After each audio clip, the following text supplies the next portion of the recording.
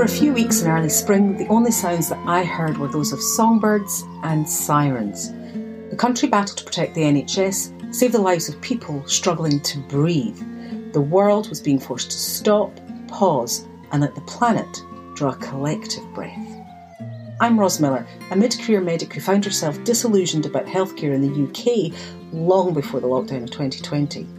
Songbirds and Sirens is for anyone interested in the biggest challenges medics face today. How to practice the basic tenets of being a good doctor, simply caring for people safely, while simultaneously delivering the latest medical advances in a world of rapidly changing technology and instant gratification. From the Highlands of Scotland to the hidden doors of Harley Street, I have found two consistent things. One, medics don't wake up in the morning thinking, today I'm going to do a bad job. Exactly the opposite. We want to help people, to have the time to care for our patients and to do our very best for them. And number two, patients, regardless of whether they are down and out or a dame, all crave exactly the same things. To be seen, to be heard, and to know that for a moment in time, at least someone cares. Songbirds and Sirens is the start of a conversation society needs to have with itself. For me, it's the chance to catch up with colleagues and some friends to find out how the last few months have changed their perspectives and influenced their values.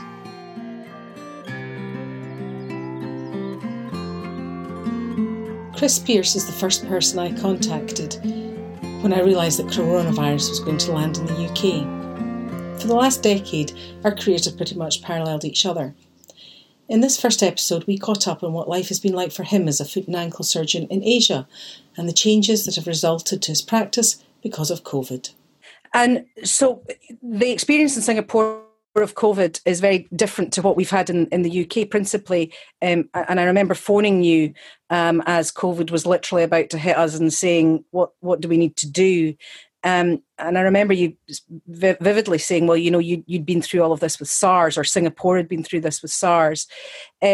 So kind of how did you get ready for COVID coming, and then what impact did it have on your immediate practice and the way that you were working day to day, you know, sort of at the beginning? So back to, for you, it must have been around about January, February time. Yeah, so January, yeah. What you say about SARS is very true. Like Singapore was hit very hard by SARS, and Hong Kong also. And certainly one of the things about SARS was that quite a lot of healthcare professionals died of SARS in Singapore. So the hospital that I work in now, one of the hospitals anyway, is called Ng Teng Fong Hospital in Jurong, and that was built about 4 years ago. So it was actually purpose built for something like this. There's a whole isolation wing.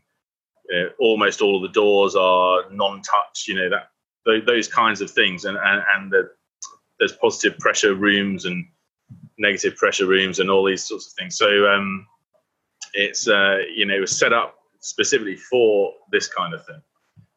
And Singapore again had a experience of a pandemic which was quite bad. So they were very quick to put things in place to prevent the spread. So actually the first wave here was dealt with extremely quickly.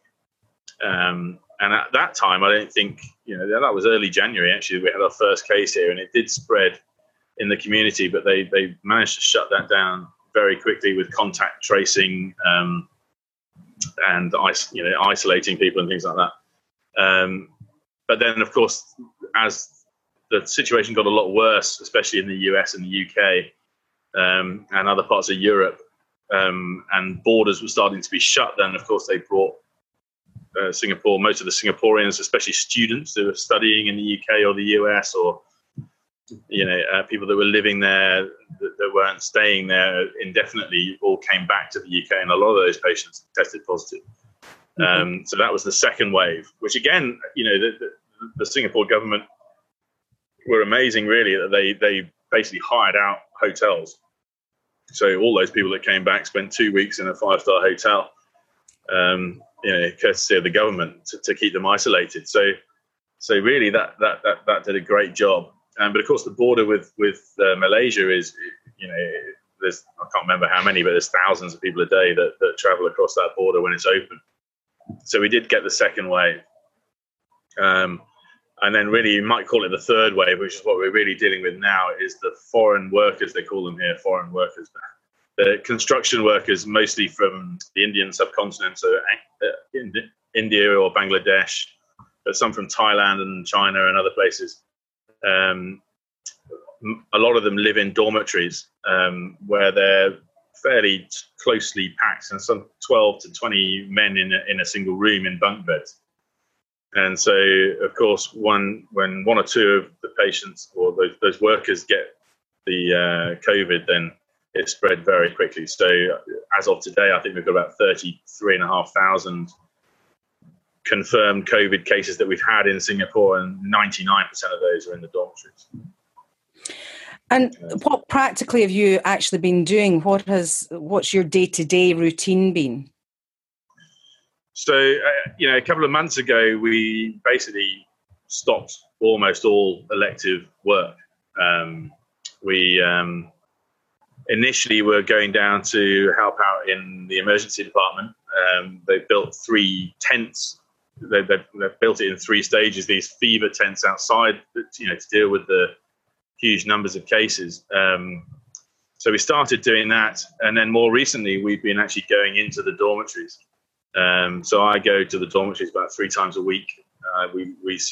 My own team services 2 dormitories that have about 5,000 men in each, and we have a tent outside the dormitory, and we will see anybody that presents with any kind of symptoms, because the dormitories have now been locked down, so they're now quarantined in the dormitory. So we have a medical team there. And we will deal with whatever medical issues that they have. Of course, if somebody's ill, we'll send them to hospital. But if they just need a repeat prescription for diabetic medicine or something, we can sort that out. But then, of course, also if they present with any sort of upper respiratory or respiratory tract infection signs or symptoms, then we will swab them. And if they're positive, they get moved out to isolation facilities. In fact, they get moved out anyway that day, and then so Singapore has built lots and lots of isolation facilities for people, for infected workers, basically. And so, what surgery are you actually doing? What operating are you doing? So at the moment, only really trauma or emergency cases. So we've trauma obviously carries on. Cancer work carries on. Initially, sort of up until when was it? Up until April, we were able to do sort of urgent cases. So, like a high ankle sprain, for example. I had a youngish guy who had a high ankle sprain, and I said I can't wait till August to be dealt with. A bad high ankle sprain. But those have to be vetted by the operating theatre committee. Those kinds of cases. But we still do have the odd list running for those. But it's mostly just trauma and cancer work at the moment. And this week I'm actually on the contaminated team. So I'm not going to the dormitories, but I'm basically seeing any patient that comes into the hospital who is either suspected of COVID or has COVID, who has an orthopaedic issue. Then I am the person that sees them with an SHO. So yesterday I did a guy had slashed his forearm and had to repair some tendons in the forearm, which is not an area of anatomy I've been to all that recently, but yeah, it wasn't too bad. And how do you? So you're not doing any elective activity really per se. So basically I have 1 foot and ankle clinic a week on a Wednesday morning now, and I have 1 fracture clinic equivalent on the Wednesday afternoon. But the rest of the days I am freed up to go to the dormitories or whatever. There's one of those isolation facilities I was telling you about. There's a huge shopping centre that closed down a a few months ago that's connected to my hospital by a walk bridge. So they're now in the process of converting that to a 3,500 bedded isolation facility for patients who've got COVID but are not particularly ill. But of course, they need medics to check on them daily. So that's obviously going to be mostly down to my hospital. So I don't know if I'm going to be going there or not.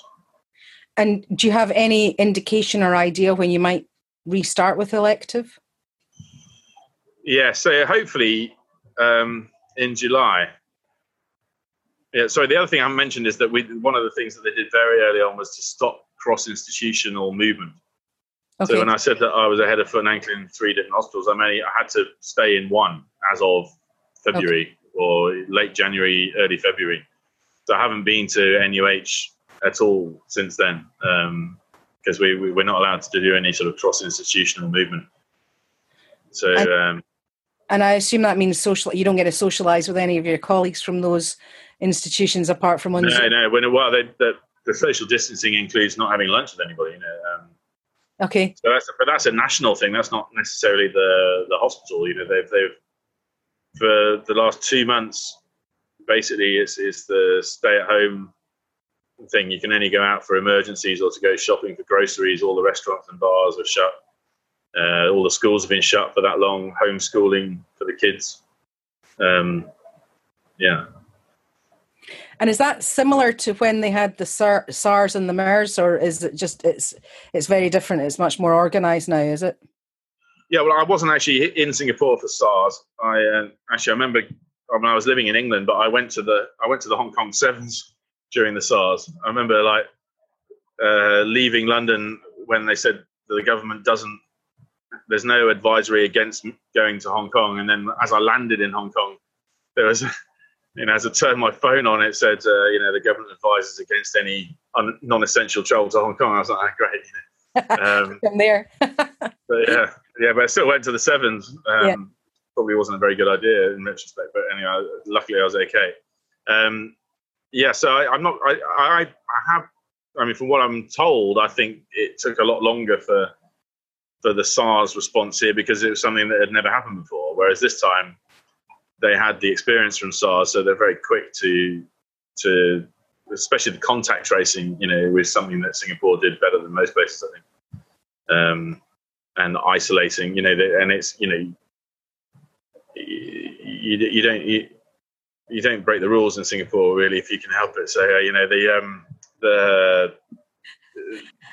the stay at home notice that they say if you came back from UK or US or whatever, you had to stay at home for 2 weeks, you better do what you're told, basically. Next time, Chris and I discuss the practicalities of clearing the backlog of surgeries cancelled during COVID.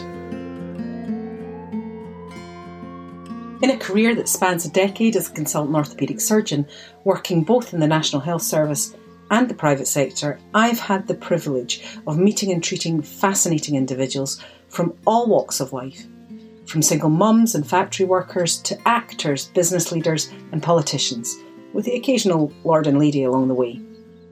This moment in time has brought fear, but also hope, and most importantly, an intense desire for change. It's up to society, not politicians, not governing bodies, and not the media, to decide what our collective future should be. You can follow Songbirds and Sirens via Facebook, Twitter, or on Instagram. I hope you've enjoyed today's episode.